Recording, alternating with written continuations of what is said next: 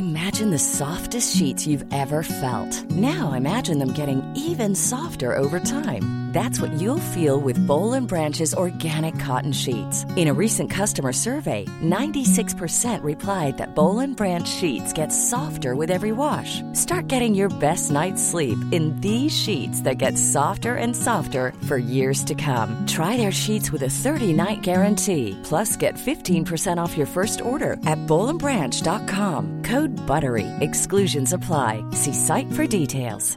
Hey, I'm Ryan Reynolds. At Mint Mobile, we like to do the opposite of what Big Wireless does. They charge you a lot, we charge you a little. So naturally, when they announced they'd be raising their prices due to inflation, we decided to deflate our prices due to not hating you. That's right. We're cutting the price of Mint Unlimited from $30 a month to just $15 a month. Give it a try at mintmobile.com/switch. $45 up front for 3 months plus taxes and fees. Promo rate for new customers for limited time. Unlimited more than 40 gigabytes per month. Slows full terms at mintmobile.com. There's never been a faster or easier way to start your weight loss journey than with PlushCare. PlushCare accepts most insurance plans and gives you online access to board-certified physicians who can prescribe FDA-approved weight loss medications like Wegovy and Zepbound for those who qualify. Take charge of your health and speak with a board-certified physician about a weight loss plan that's right for you. Get started today at plushcare.com/weight loss. That's plushcare.com/weight loss. plushcare.com/weight loss.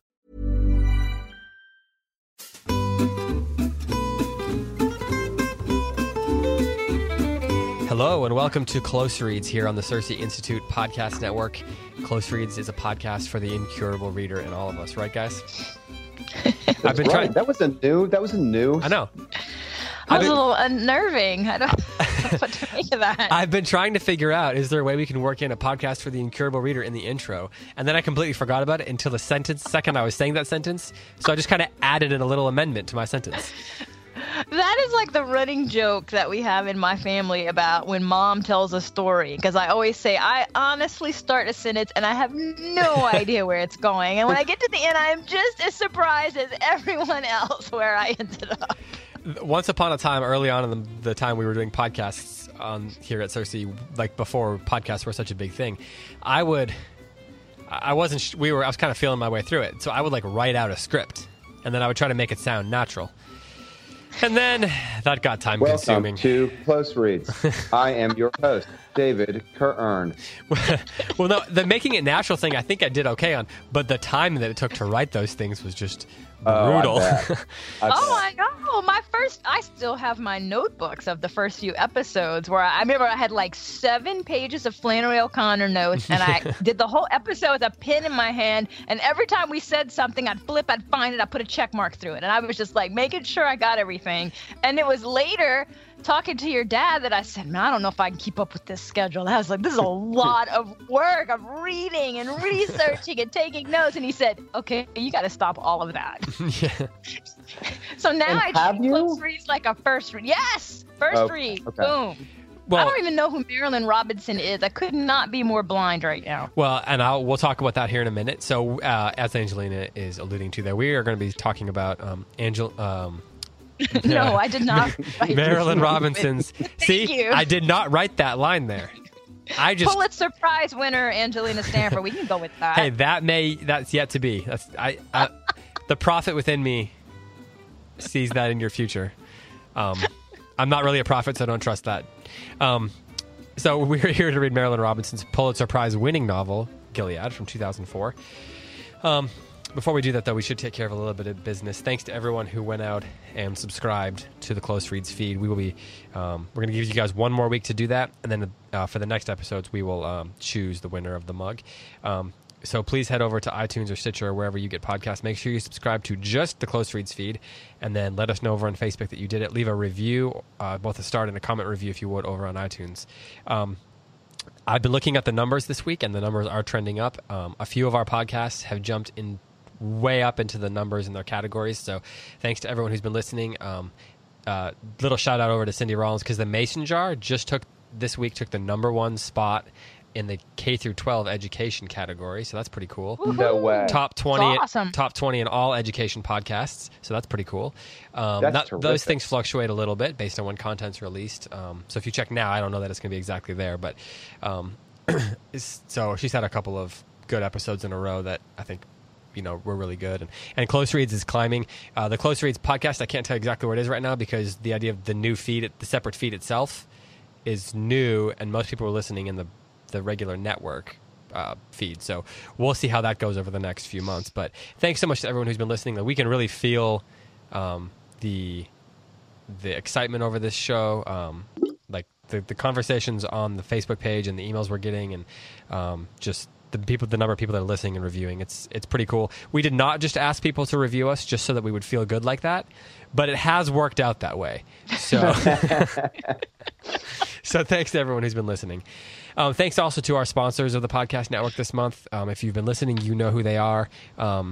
Scholé Academy from Classical Academic Press has been sponsoring. I literally thought that's where you were going to stop. And I was like, that's the worst advertising I have ever heard. You know who they are. That's it. Thank you to them. You know who they are. But no, Scholé Academy from Classical Academic Press has been sponsoring. They are bringing two classes from Tim McIntosh this upcoming fall. And Tim, can you remind me what those classes are again? I'd be glad to, David. I'd be so glad to. There was a little bit of an adjustment. So the stuff that I had memorized just went out the window after last week's amendment that you made to the read through. 2 classes. We're doing classic playwright right here. Just like last minute script changes on David. Exactly. The talent can't handle this, Tim. I want to tell a story after I talk about my classes. I want to talk about like the worst offense I've ever heard from a playwright about that. It's a really great story. Okay, but first, perfect. Let's talk about my classes. Great Books 1 through the Scholé Academy. Great Books 1 is Ancient Greek and Roman Literature and History. Great Books 2 is Medieval and Renaissance Literature and History. So seminar-style classes online. Students will read, show up to class. We'll discuss them together. Ostensibly they'll show up to class. They better show up to class. That would make no sense to not show up to class. Tim's gonna be there. I started being hardball about it. I was like, wait, I don't have students yet. It can't be hardball until like they're in the class. He's already yelling at these imaginary I know. numbers of classes. You can't be a hardball till the cancellation date is passed. Right, that's right. Exactly. After I've cashed your checks, y'all are going to get it. Okay. So sorry. Class, Dave. Awesome. Well, people can learn about that by going to ScholéAcademy.com. Scholé also offers a lot of other classes, too. So if you're not in the market for an English class in particular, check out the other stuff that they're offering. But if you are in the market for an English class for 9th through 12th graders that you can get credits for, which can prepare you for college, which are with a former professor as awesome as Tim McIntosh, then you need to take these classes. I mean, I don't think it's likely that there are a lot of college professors as accomplished and awesome as Tim offering classes for high schoolers right now. I'm just going to say Thank you, Tim's David. my friend. Thank you. But, someone's got to say it, and Tim wouldn't say it publicly. He might say it to me. I might privately to you. You might have privately said that and said to me, could you say that on the show? You might not have, but you also might. I'm pretty sure money changed hands and I saw it. I saw it. But can I say one other thing about the class, David? Is this before you tell your story? This is before I tell my story. Yeah. All right, sure. A lot of people are looking at it as a literature class, but a lot of parents and students are looking at it as a history class, and it really will be. It'll be both. We'll read the Aeneid, but not as like an isolated literary event, but as part of the explosion of the Roman Empire. Are you interested in taking 6-year-olds in this class? Precocious 6-year-olds, I would accept. I'm pretty sure this 6-year-old in question already knows Latin. So really. He's planning to read it in Latin. The particular 6-year-old that I'm referring to knows more Latin than his dad. Let's just say that. Or at least knows more Latin than his dad remembers, thanks to his grandfather.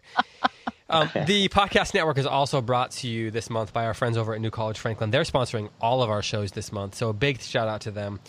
New College Franklin respects the sacrifices you have made as parents and teachers to educate your children in wisdom and virtue. But how do you sustain this during the college years? Through a robust exploration of the great books and the classical, seven, and liberal arts in an environment of rich conversation, shared life, and spiritual discipleship. And that's just what New College continues to do over in Franklin, Tennessee. They're going to build on the foundation that you have laid. New College students grow in wisdom and see the light of the knowledge of the glory of God in the face of Jesus Christ. So take the next step in your education and join the conversation in beautiful Franklin, Tennessee. So if you go to newcollegefranklin.org, you can learn about how to come for a preview weekend or just schedule a visit at whatever your convenience is, or you can see all kinds of content over there.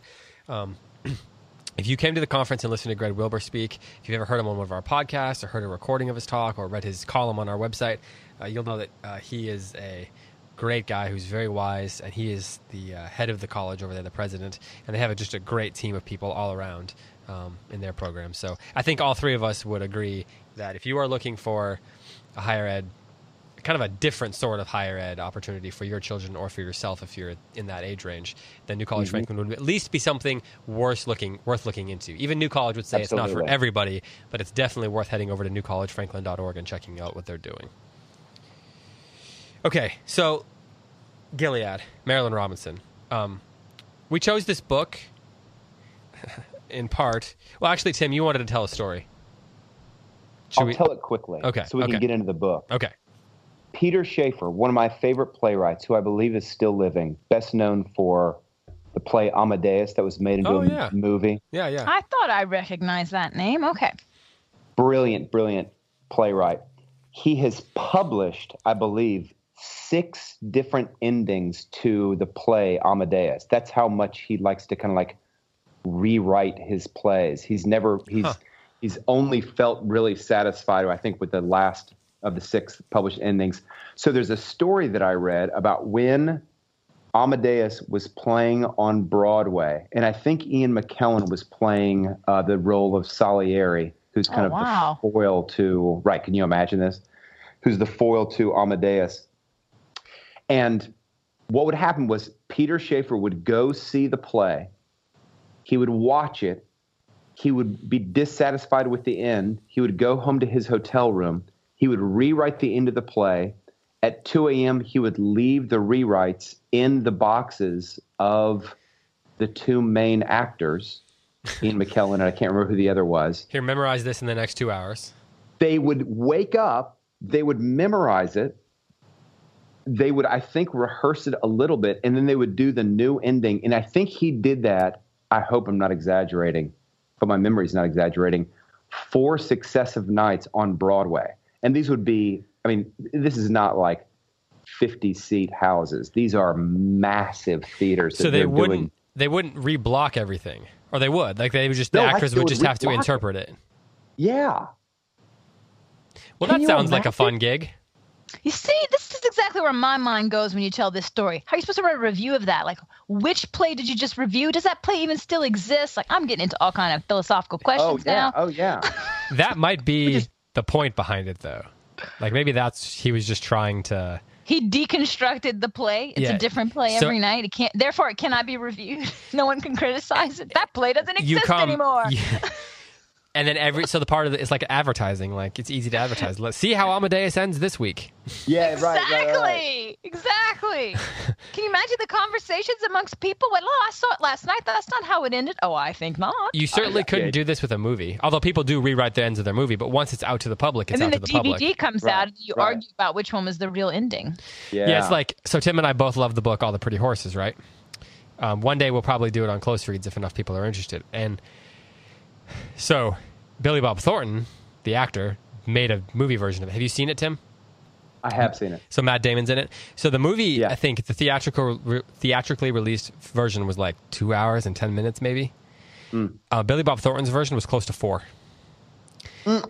Yeah, and they basically stripped it completely because they were like, this is too long and meandering and like too reflective and too contemplative and like too much. No way. Yeah, and so they basically pushed a whole bunch of it into what they wanted, and now since then they've realized their mistake. And my understanding is they've tried to get Billy Bob Thornton to release a director's cut, but he's so mad about them that he'll never release a director's cut because he doesn't want them to make any money off of it. Yeah.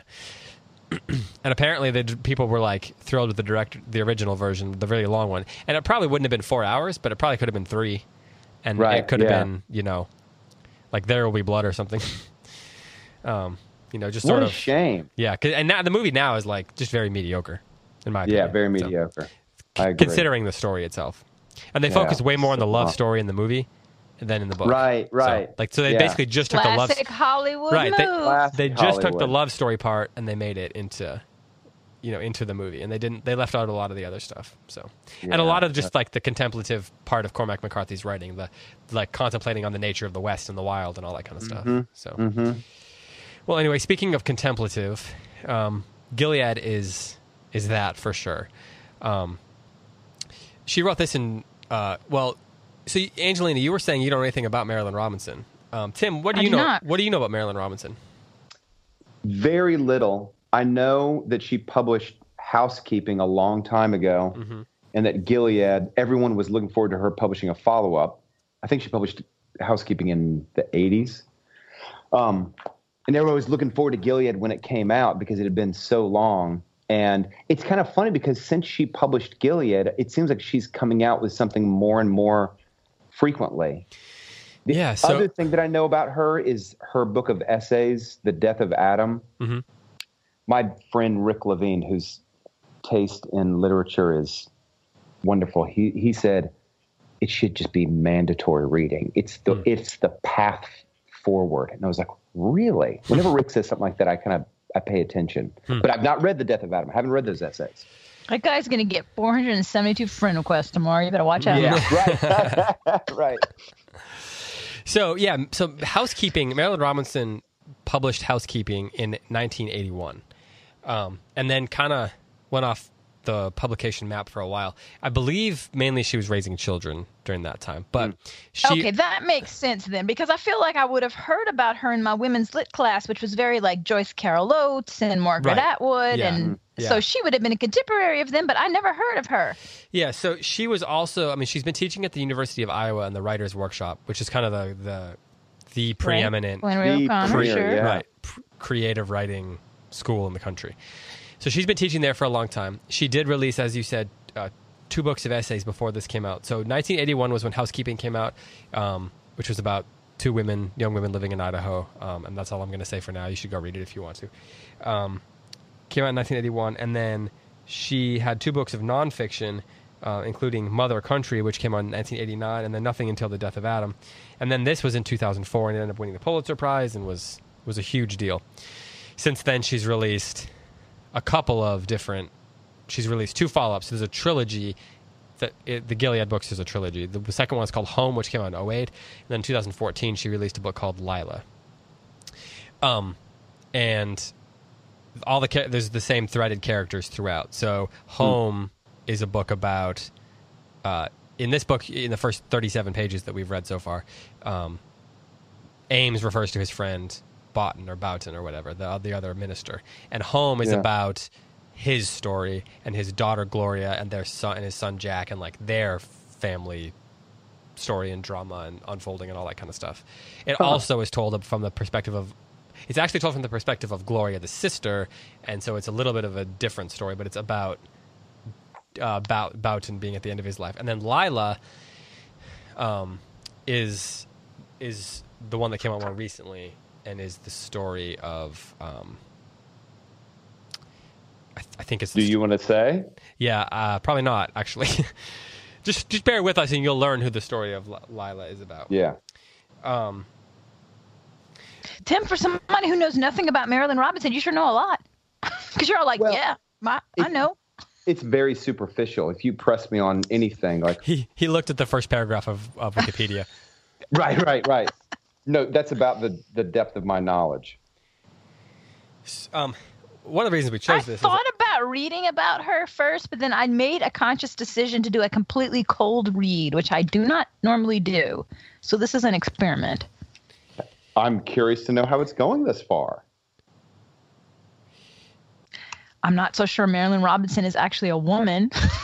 Okay, so I need some confirmation on this. Well, so it's interesting. Does not read like a woman. It's interesting that you say that, because when we were talking before the show, you also said that it felt like Jayber Crow a little bit, like from the very beginning. Oh, totally. First line, I was like, and this is Jayber Crow. Which might mean that there might just have more to do with the fact that they're both sort of this lyrical, mid-century American, like writers that grew up definitely the word in this I would use. And they grew up in like rural mid-century America, right?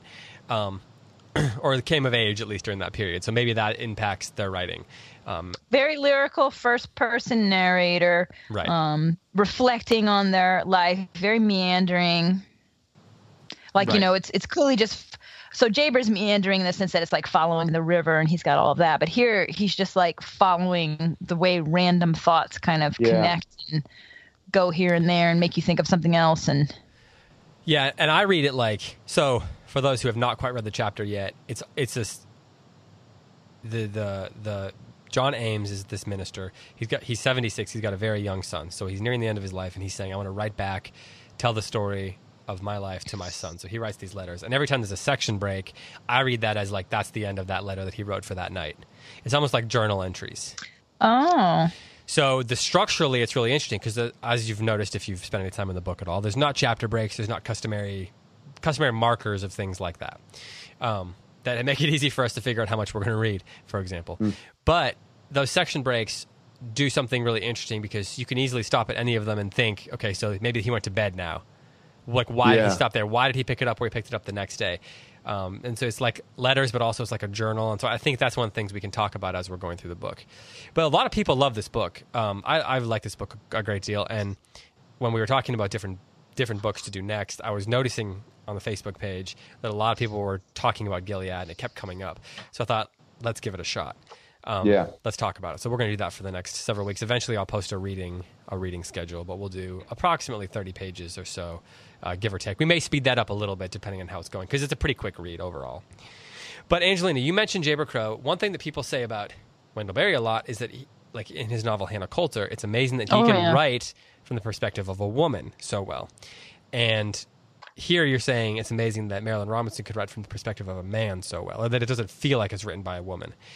Can you go into why you feel like it's not written by a woman? Okay, so first of all, it might be a little unfair for me to say that because I mean, I am aware. This was something we always talked about in graduate school, about how many books by women are about male protagonists, and you do not see the reverse very often. And one of the reasons for that is that they argue that women can write about men easier than men can write about women. And I don't, that was just the standard, line of explanation. I don't know how true it is or not. So, I mean, I do think it is nothing short of a miracle that Wendell Berry can get inside the mind of a woman, especially at different stages of her life, as Hannah Coulter is. I guess it helped that he was in his 70s when he wrote it, so he had a lot of life experiences that he could tap into, and he'd been married for a long. I mean, I'm just saying maybe that helps a little bit. Like, I couldn't write from the perspective of an old woman very easily unless I have take some certain kind of pills that put me in the right frame of mind.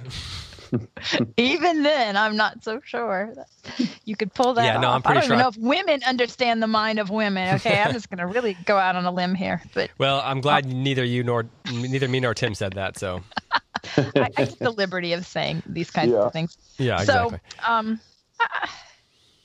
I don't know. I mean, you guys will have to tell me if it sounds like an authentic male voice. It felt authentic to me as much as I'm able to say that. Does to me too, for sure. One of the things. What do you think, David? Well, I was going to say one of the things that's amazing about her writing in this book, just the craft of it, is that she can make it feel authentic on so many different levels. Like it feels authentically man or masculine or whatever you want to say. Like it feels that way. But it also feels authentically like an old person. It does feel old. She is, as of 2017, August 2017, she's 73. I don't know when her birthday is. So if it was published in 2004, she would have been 60 when this came out. So she was probably in her 50s as she was writing this. So that's old enough to have experiences, but it's not like it's the same thing as someone who's 76, which her character is. Right. It also feels authentically historically old. Like before she gives you the numbers and you figure out when it's actually written. When I started it, I was like, oh, I don't think this is set in the present day. Right. Yeah. It also feels authentically like pastor, right? It feels authentically Midwest. It feels authentically rural. Like she captures all these elements of his voice in a way that is really, I mean, there's lots of great writers that capture voice, but she does it on so many levels to such a high degree that's just very unique, very, very rare. And I think one of the things that's going to be fun to focus on is how that voice plays out and how the choices she makes as a writer play out in her interpretation of his voice. That'll be something to look at as we're reading, I think. You know, and just one more thing on this. Marilynne Robinson did an interview. Well, really, it's a conversation with President Obama in 2015. I don't know if you guys read this. You can find it easily in the New York Times. It was in the New York Times Book Review. And she tells the story of this book because he says, "How do you come up with these characters?" And she says to him, "Well, it surprised me too. I didn't expect to be writing from the perspective of a man." But she was visiting her son, and it was Christmas time, and she was waiting for him to come pick her up or something. So she's at a hotel, and she just sits down, and this first line of the book comes to her, and she starts writing, and it takes off. And that book ended up becoming the first piece of fiction that she felt comfortable, I guess, publishing in 23 years or whatever. So it even surprised her in a sense, which I think is really interesting. She didn't set out to write the story from the perspective of a man. I think that's really interesting. I think fiction writers that feel like that a lot, right? I mean, Tim, do you ever feel that way when you are writing a play or something, that the voice, it's not like you can't force it to come to you. It seems to be like, I mean, there's a muse or something there that's inspiring you. Oh, absolutely. Yeah. The trouble for me is that the muse comes and it always takes, it goes in a direction that is not really, how to say it. It flies off the handle, for goodness sakes. I'll have an idea for a character or for a scene, and 4 hours later, I've written a really good scene for some play that I've never worked on before. It's just, It doesn't conform to the actual play that I'm working on. So maybe the greatest writers, like the very greatest writers, they can harness the muse, I guess. Yeah, that's right. It seems like they can. Or, I mean, I have heard that Cormac McCarthy is working on 7 books at a time. He never is working on one book. He's always working on 7 books at a time. So I wonder if, something about the mood of a particular character or plot line infects him, and he runs with whatever one of the 7 that he happens to be infected by. That would be so hard. Just all the different voices in your head and the different styles. And all that. Goodness. Yeah. Yeah. Well, Tim, what were your first impressions of this book? Angelina says, I can't believe it was written by a woman, and it felt like Jayber Crow. What were your first impressions? It feels so melancholy. It's sad. It's deeper than sad, and I don't even really know why yet, aside from the obvious fact that the main character, the minister, knows that he's dying. Or thinks that he is. Or thinks that he's dying. Expects that he's going to die soon. His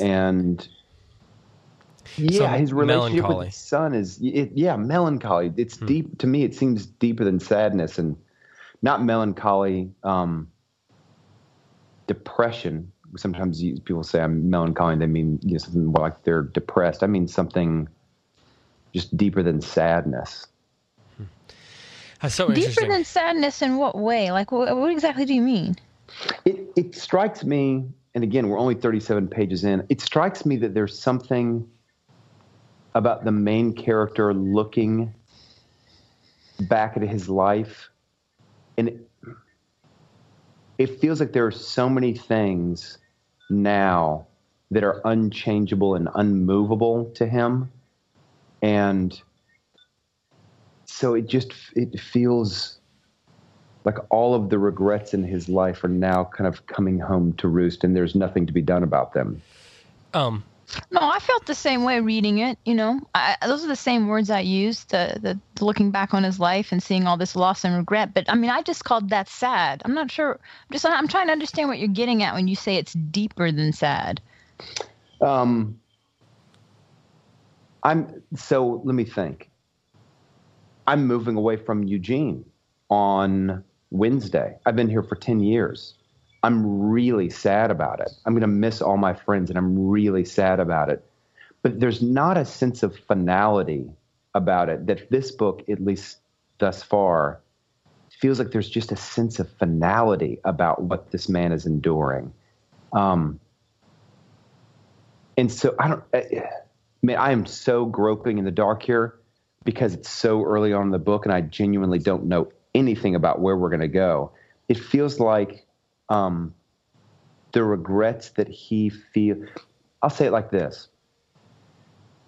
Leaving Eugene, where I've been for 10 years, and missing my friends and missing my students, it makes me sad, but it's not undoable. I can see them again. I can come back and I can visit, and our relationship will be different, but it's not a sadness that nothing can be done about. Whereas this sort of sadness feels like, or what I'm calling melancholy, feels like the die has been cast and you can't undie the fabric now. Can I ask 2 follow-up questions? So it's interesting that you say this because this idea that this is a sad book it's not how I've ever read it. So for me, I'm going to have to work through, I'm going to have to process this. I'm going to have to, and I'm going to do that. I'm going to try to think about it and see if I feel that way. Because for me, I maybe it's just that I'm focusing on the wrong things or the wrong passages. But now that I'm saying that, like as you're talking, I realized, is it even possible to have a book about someone who's reflecting back on the end of their life for it not to be melancholy? And does that make it necessarily sad? Like are melancholy and sad necessarily bad things or the same thing? Like and then here's this follow-up question to that I was going to ask. You both have mentioned the word regrets now. I don't personally read these first 37 pages as him looking back on all the things that he regrets having done. Where do you guys see that? Well, I mean, maybe that's not something we should talk about right now. Maybe we should wait. But is that what you mean by regrets? Or do you mean more like he knows he won't be able to be there when his kid's like 40? And he regrets that. I certainly mean the latter, that he won't be there for his son. But I think that there's something not about the specific memories that he's raising, but there just is something about the tone. Yeah. Tone. It feels so. Help me, Angelina. How do you describe the tone? How do you say the word elegiac? Oh, right. I've always said elegiac, but I don't know what I'm talking about. No, but that is the form of Beowulf, right? It's actually, Tolkien says it's not an epic; it's an elegiac epic, and so it's funny that you said that because while you've been talking, I've been thinking, no, it's the same in tone as Lord of the Rings, which is the same in tone of Beowulf, which is essentially the tone of the passing of time and things are passing away. Yes, there's this deep loss and deep sadness. Yes. Do you look back at? So do you look at David? that? Well, go ahead. I was going to say Beowulf, at least I have only read the Seamus Heaney translation, but that translation of Beowulf is so similar in tone, crazily enough, as this book. I mean, completely different languages separated by what? We think Beowulf's roughly 700, maybe a little bit more recent than that. So separated by 1,300 years, and there is something both feel in tone like they're elegies. That was a great observation, Angelina. No, yeah. And so I guess that's what I mean by regret. Not that it's a laundry list of, I wish I had been around more when you were a kid, but just more that it's over. My time as your dad is over. And well, I mean, he does talk about things he wished he had done differently. Like, I never realized I was going to be leaving a wife and child, and I wish I had provided y'all with something. And he says that a lot of times. And one of the things, I mentioned this to you before we started, because you guys haven't read it before, but one of the things that this book is about how unexpected things happen to him. Like, he's lonely for a long time, and then how that changes. How he how he comes out of that. Like, how things that he thought were never going to change for him. Like, how sadness is turned into joys and things like that. Yeah. So that's when you look back at a life, it can't help but have so many of these different kinds of things you look back at, right? I remember when my grandfather was dying and we were up there visiting him and I was very close to him. I went to college because I could be a couple of hours from him. And one of the things that we would talk about all the time was just, there's the things you regret, but there's also the joys, the things that were unexpectedly amazing in your life. And then I think maybe that's where those are the things that I'm looking at in the book. And so for me, like, so, okay, in his book review for this in the New York Times in 2004, in the Sunday, it's the New York Times Sunday book review. James Wood, the reviewer, called this book fiercely calm. Is that what you're getting at? The idea of it being fiercely calm? Yeah, it is calm. I would agree with that. He's telling all of this in a calm way. But I mean, so like there's one of the first stories he tells, right, is a childhood memory of going with his dad on this adventure. But the quest is to find the grave of his grandfather. Like just on so many levels, it's sad. You've got this overriding sense of loss because what they are going to find, even when they find it, is a dead body, right? The marker of a dead body. Right. They're not even going to see the dead body. They just want to somehow know, right? And so even though it's kind of like humorous at parts and it becomes kind of a running joke between he and his dad, but how does he say it in that one line where he says, what is the way he puts it when you realize the incredibly foolish choice danger you've put yourself in after you've already put yourself in the danger? When his dad gets shot at. Right. Yeah. Right. And so there's just a real heaviness here. Like the stakes are life and death. This isn't Huckleberry Finn telling adventure stories of the time he and Tom Sawyer go off and play pirates I'm like, there's a real threat of death here. People are starving. There's a drought and a famine. They don't have food to eat. They don't even know why they're on a quest to find the dead grandfather. It's just sad on multiple levels. Yeah. So okay. But what about all the stuff, like he constantly is talking about, so, I mean, there's, I think, 5 references to the mystery and wonder of people laughing just in these first 37 pages. Oh, yeah. So he says, for example, on page 5, it's an amazing thing to watch people laugh, the way it sort of takes them over. I wonder what it expands out of your system so that you have to do it till you're done. And again, he talks about the idea of laughing. He talks about seeing the two young guys who are smoking and they've got the oil all over and then he can't believe they don't set on fire, and how they have this joke and how he loves that they have this joke together. And then he talks about the young couple that's walking and the guy shakes the water on the girl. Yeah, but the overriding sense of all of those observations is I'm about to die and I'm never going to laugh again. I had the same thing. And that is what both Tolkien does and the author of Beowulf. Like I literally had a conversation with someone yesterday about this in Beowulf and Tolkien both, right? It's a very deliberate stylistic thing. That's why I love that we've somehow fallen onto the word elegy here for the form, which is that even in the moments where you're rejoicing and you're happy, you're always being reminded that this is not going to last and doom is coming. So in Beowulf, they're like, yay, we killed the monster and let's all raise our glasses to peace. And right there in the very next line, the author of Beowulf is saying, but in this mead hall that they're having this great time, it's going to burn to the ground. And then this feud's going to break out and they're all going to be dead. And so don't get too happy because death is coming. None of this is going to last. And that's how I kind of feel about the tone of this book, that even the happy, tender moments are over. So two things. I don't disagree entirely. Also, I don't really mean to be debating with you on this. It's fun.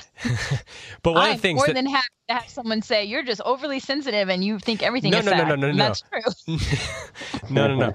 Like, I'm not saying there's not sadness to this at all. But for me, as I was reading it the second time anyway, or this third time or whatever it's been, I kept being struck by the way he was saying, there's sadness, this is going to be over, but the moments that I had that were happy were incredibly meaningful. Like there's that line where he says something like, you were too intent on the cat. Remember when they talk about baptizing the cats? Yeah. And he's telling the story, and he says, you were, I can't remember, I think maybe his dad said it or something. You were too intent on the cat to see the celestial consequences of your worldly endeavors. And he's constantly tying like these small things in our lives to to their spiritual consequences, to their eternal consequences, and many times in a way that is like joyful, like and maybe this is just me not wanting to be melancholy, I don't know, but he seems to be drawing like in suffering, in sadness, like we can't, as we're suffering or as we're starving or whatever, you can't lose sight of the joys that God does give us. Yeah. I don't know. I agree with I don't that. No, I agree with that. And I don't mean to suggest that I don't see that in the book. I see it in the same sort of way that I see it in The Lord of the Rings, where the joy and the sorrow is all mixed together, and the victory and the loss are all mixed together, and that's just the reality of this life. Mm-hmm. Yeah.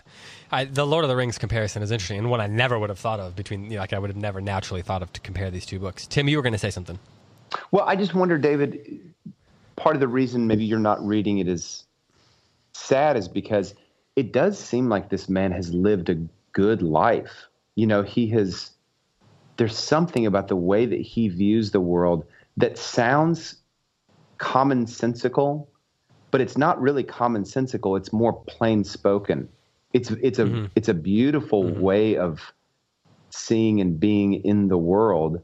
And that's something that what a wonderful thing to celebrate, to be happy for. To that point, do you guys read him at this? So it's very early in the book, obviously, and a lot of stuff we haven't gotten to a lot of the stories of his life, just a couple. Do you see him as being at peace at the end of his life, like looking back and saying, I've done the best that I could, I've tried to be faithful, all those kind of things, and he's at peace with it? Or do you see that he seems to be revolting against the end? I think he seems peaceful. I think the very act of writing the letter is peaceful. Mm-hmm. That's how it read to me. Mm-hmm. I don't get the sense that he's raging against the dying of the light. Mm-hmm. Right. It seems that there's something that needs to be said, though. That something needs to come out of him. Yes. Yeah. And so that's why you think that's why he's sitting down to reflect like this? He's trying to get to the meaning? It's like it's more than just giving something to his son to hold on to, like something tangible. Yeah. It seems like I don't want to say it's a apologia pro vita sua. It's just, it feels like he's pregnant. That's the thing that keeps coming to mind, is that he has to give, it's not an appropriate metaphor because he's an older dying man. But I was going to say, this 76-year-old dude who's pregnant in your imagination here? I wish I had a better metaphor. I just grabbed the first one that came to me. There's a lot going on in that metaphor. But it seems like there's something that needs to come out of him and be delivered in some way. And I don't know what that is. It's just I have a sense of foreboding, not being haunted, but just a sense of foreboding that something will be revealed or told beyond just, this is my life, and son, I want you to live a good life, and I hope you remember me. I feel like there's something else that needs to be stated. I would say there's also the theme of redemption coming out of loss. I can see that. I think that's why he makes the parallel between always imagining the daughter who died and where she would be and then the other woman comes and it's a very similar moment. There's this act of redemption in the world about loss. And it's unexpected and doesn't come like you might think it will and doesn't look like you think it will. Yeah. Well, and that's where the that's a good point. So he's preaching, right? By the way, one of my favorite lines in this whole book is when he's like, you know what? I just counted up all my writing and I just realized I've written more than Thomas Aquinas and Augustine. Yeah. Augustine and Calvin, yeah. And by the way, on a sidebar, we'll talk about this more, but Marilyn Robinson is a huge John Calvin fan. Not like in the popular sense, but she has read his works word for word many, many times. And she says that the modern Christianity does not understand John Calvin. We read it through the lens of all his interpreters. She also thinks that the Puritans got a bad rap for the way they interacted with American culture and helped create it and stuff like that. So some of those ideas do come out in her work. So that's just something to keep an eye on. Yeah. But you know the scene when the woman, his mother, the boy's mother, his future wife, walks into the church and he's preaching. Yes. So let's see. It's on page 20. This I think is. Let's see if it speaks to what you're saying too, Angelina.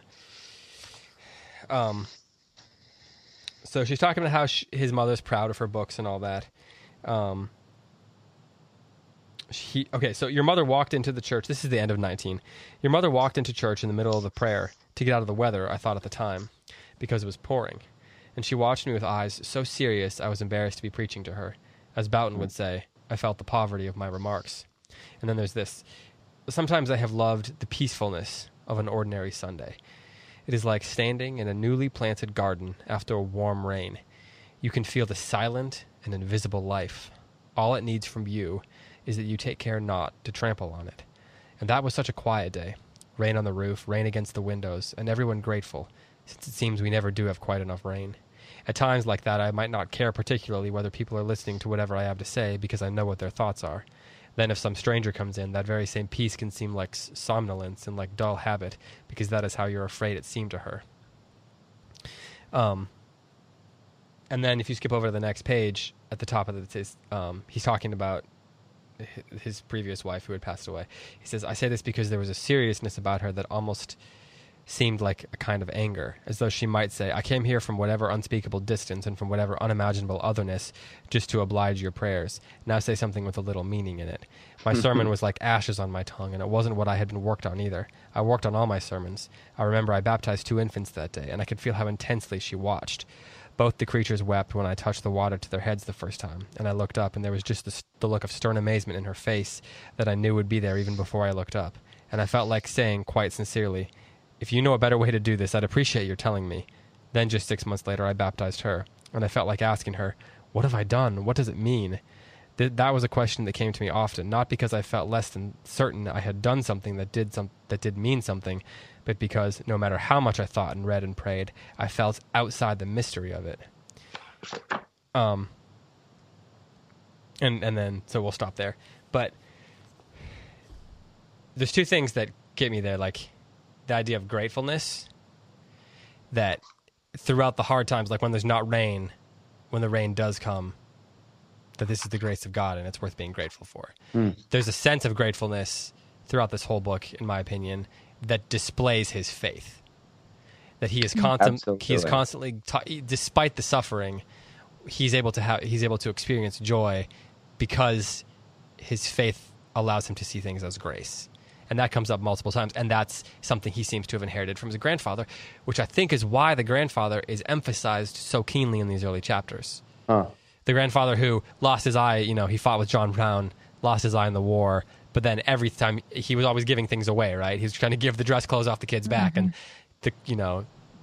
every bit of money or food they had. But for him, it was always, there was always something to be grateful for. And then also the idea of mystery, that the grace of God works in mysterious ways, and you never know that moment.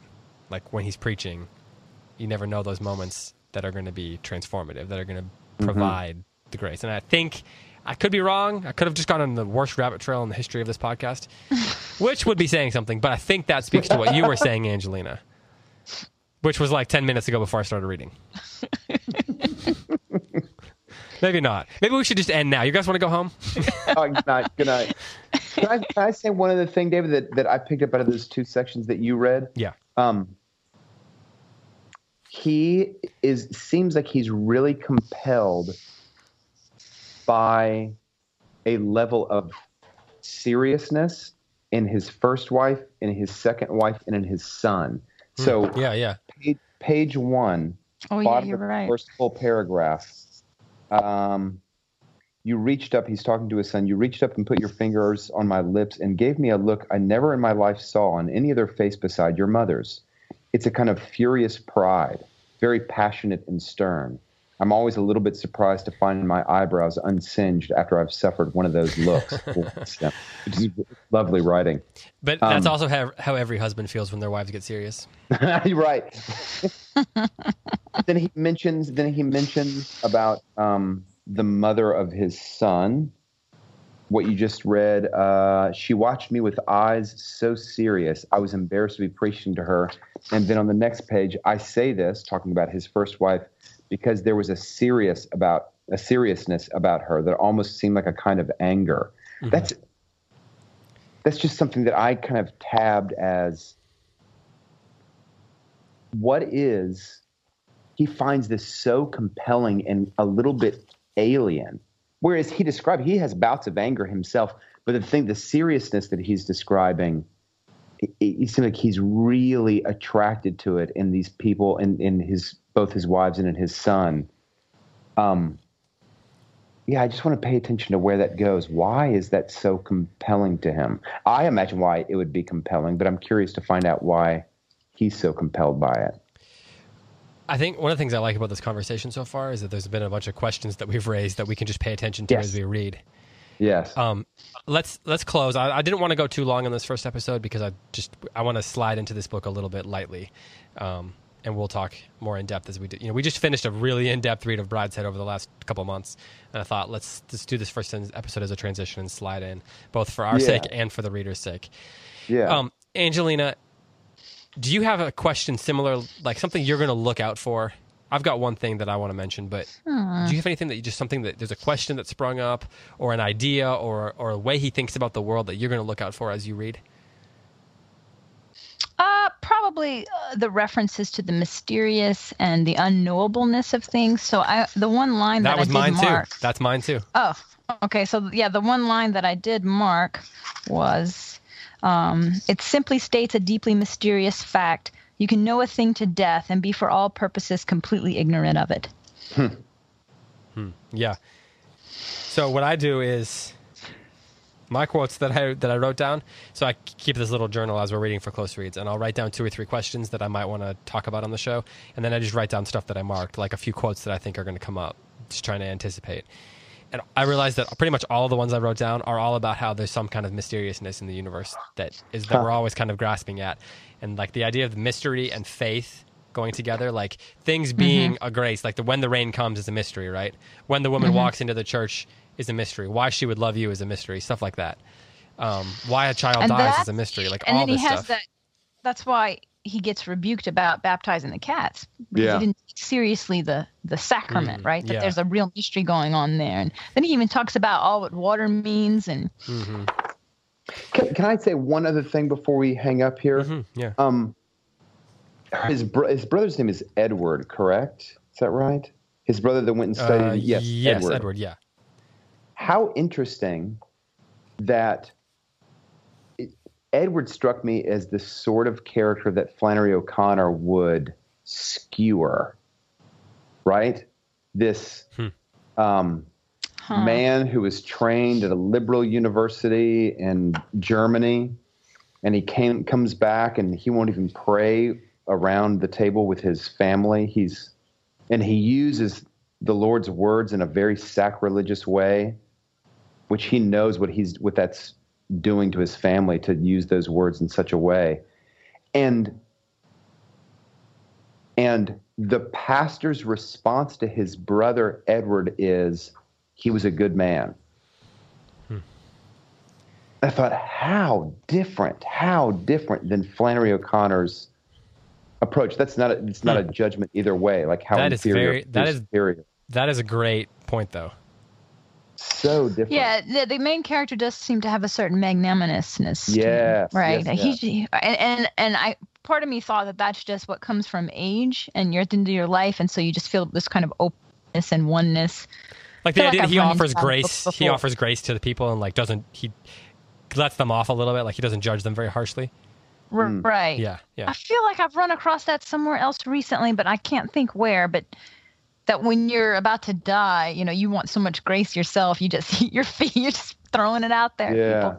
I mean, I guess sometimes it could have the reverse, right? People are old and bitter and angry, but he's not. No, he's not. Well, you mentioned mystery, Angelina. He also is so fascinated by the mystery of relationships, right? Like he has the line about a man can know his father or his son, and there might still be nothing between them but loyalty and love and mutual incomprehension. It's like the idea that there's mysteries in the way we relate to each other, or in, he says this is an interesting planet. It deserves all the attention you can give it. Or even like the mystery of faith. It seems to me that some people just go about looking to have their faith unsettled. I love that you mentioned mystery. I think that's going to be a great thing to just keep an eye on, his views on that, and the way he either accepts mystery or tries to sort things out. Seems like when you're old, I mean, we're doing that our whole life, but it seems like it'd be natural when you're old to be trying to unravel all the mysteries of the universe that have just been confronting you your whole life. So which ones can you unravel, and which ones do you just have to have faith Yeah, so when he has that imaginary, when he imagines what would it be like if my dead daughter showed up, and he says that he thinks he would just wither under her looking at him because she would know the reality of all the truth that he was grasping for in this sermon. He would feel so unworthy to speak about things that she obviously knew. So there's definitely that sense that beyond the veil is where the real knowing is. Yeah. Mm-hmm. Yeah. Okay. Well, I think we've done our duty for this week. We pried open the box. I'll just say an odd coincidence, so his daughter, they name her Angeline, and he says, no, we were going to call her Rebecca. My name is Angelina Rebecca, and that was just really weird. Huh. Really? Yeah, that's my name. I'm just going to say I didn't know that. I didn't even remember that Angeline was the name of the daughter when we talked about it. I mean, it wasn't until I reread the book. But, well, that is very interesting. The universe is sending me a message. That is definitely the way that I read books. Like, there's my name, clearly. Angelina, the universe is always sending us messages. I know. All sorts and kinds. I just send them a perpetual busy signal when they try to contact me. Well, as he says, right? This is an interesting planet. It deserves all the attention you can give it. Well, thanks to you both for joining us. This, as Tim just said, what'd you say? We've unpried the box? Yes. We've peeked in. And, hopefully this will be a good conversation. We'd love to hear from you guys as listeners on the Facebook page or wherever you want to send us messages. What are your first impressions if you haven't read it before? Are there any passages that you love from these first 37 pages? Anything that we did not talk about that you were yelling at your iPhone or whatever? Talk about this. That was happening. Yeah, of course. But we can only talk about so much. But of course, you can always... You can never predict where these conversations are going to go. When we started, I did not think we were going to end up with Beowulf and Lord of the Rings. I know. That's why I used to try to be a little more scripted, and now I just write a few questions. I write 2 questions down and a few quotes. As long as I've read, maybe we'll be able to figure something out. Even then, you guys could, if I just stand here and go, what? You guys would probably be fine. Probably better that way. Well, Tim and Angelina, thanks again, as always. Thank you to New College Franklin and to Scollay Academy for sponsoring. You can learn more about New College over at newcollegefranklin.org and about Scollay Academy and Tim's classes that they're doing that he's doing with them at scollayacademy.com. Do either of you have any final thoughts or anything you want to say by way of saying goodbye? Do we know how many pages we want to read for next time, David? Let's do page 38 through 68, or 37 or whatever, through page 68. So about 30 pages again. Does that work? Right. Works great for me. Yeah. Angelina, you'll be in Aruba. Yeah, I'll be in Aruba. Aruba, huh? Aruba. If you do not do this next episode with a fancy drink in your hand with an umbrella, I'm going to be very disappointed. I'm planning on it. I want to hear the umbrella tinkling around in your glass. I want authenticity. Have you ever seen Dumb and Dumber? Yes. So whenever someone's going to a fancy vacation spot, my little brother, he's always like, Aruba, where the wine flows like water and the women flock like the salmon of Capistrano. Man, one cannot mix a metaphor more heavily than it was just mixed. Indeed. Anyway, so yeah, that's a line from Dumb and Dumber, which happens to be one of my dad's favorite movies. I'm just going to end the show right there. It's one of my dad's favorite movies. Does. I know when you asked us if you saw it, I almost said, we know your dad, therefore we've been forced to watch it with him. Yeah, but if you watch it with my dad and then talk to him for 3 hours, he might convince you it's actually good. I don't know. Anyway, we probably should go ahead and end. But thanks to everyone who's been listening, and thanks to everyone who's been reviewing and leaving comments and subscribing and all that kind of stuff. For Angelina, for Tim, and for all of us here at Cersei, I'm David Kern saying farewell from here on Close Reads and the Cersei Institute Podcast Network. Thanks for listening. Talk to you next time.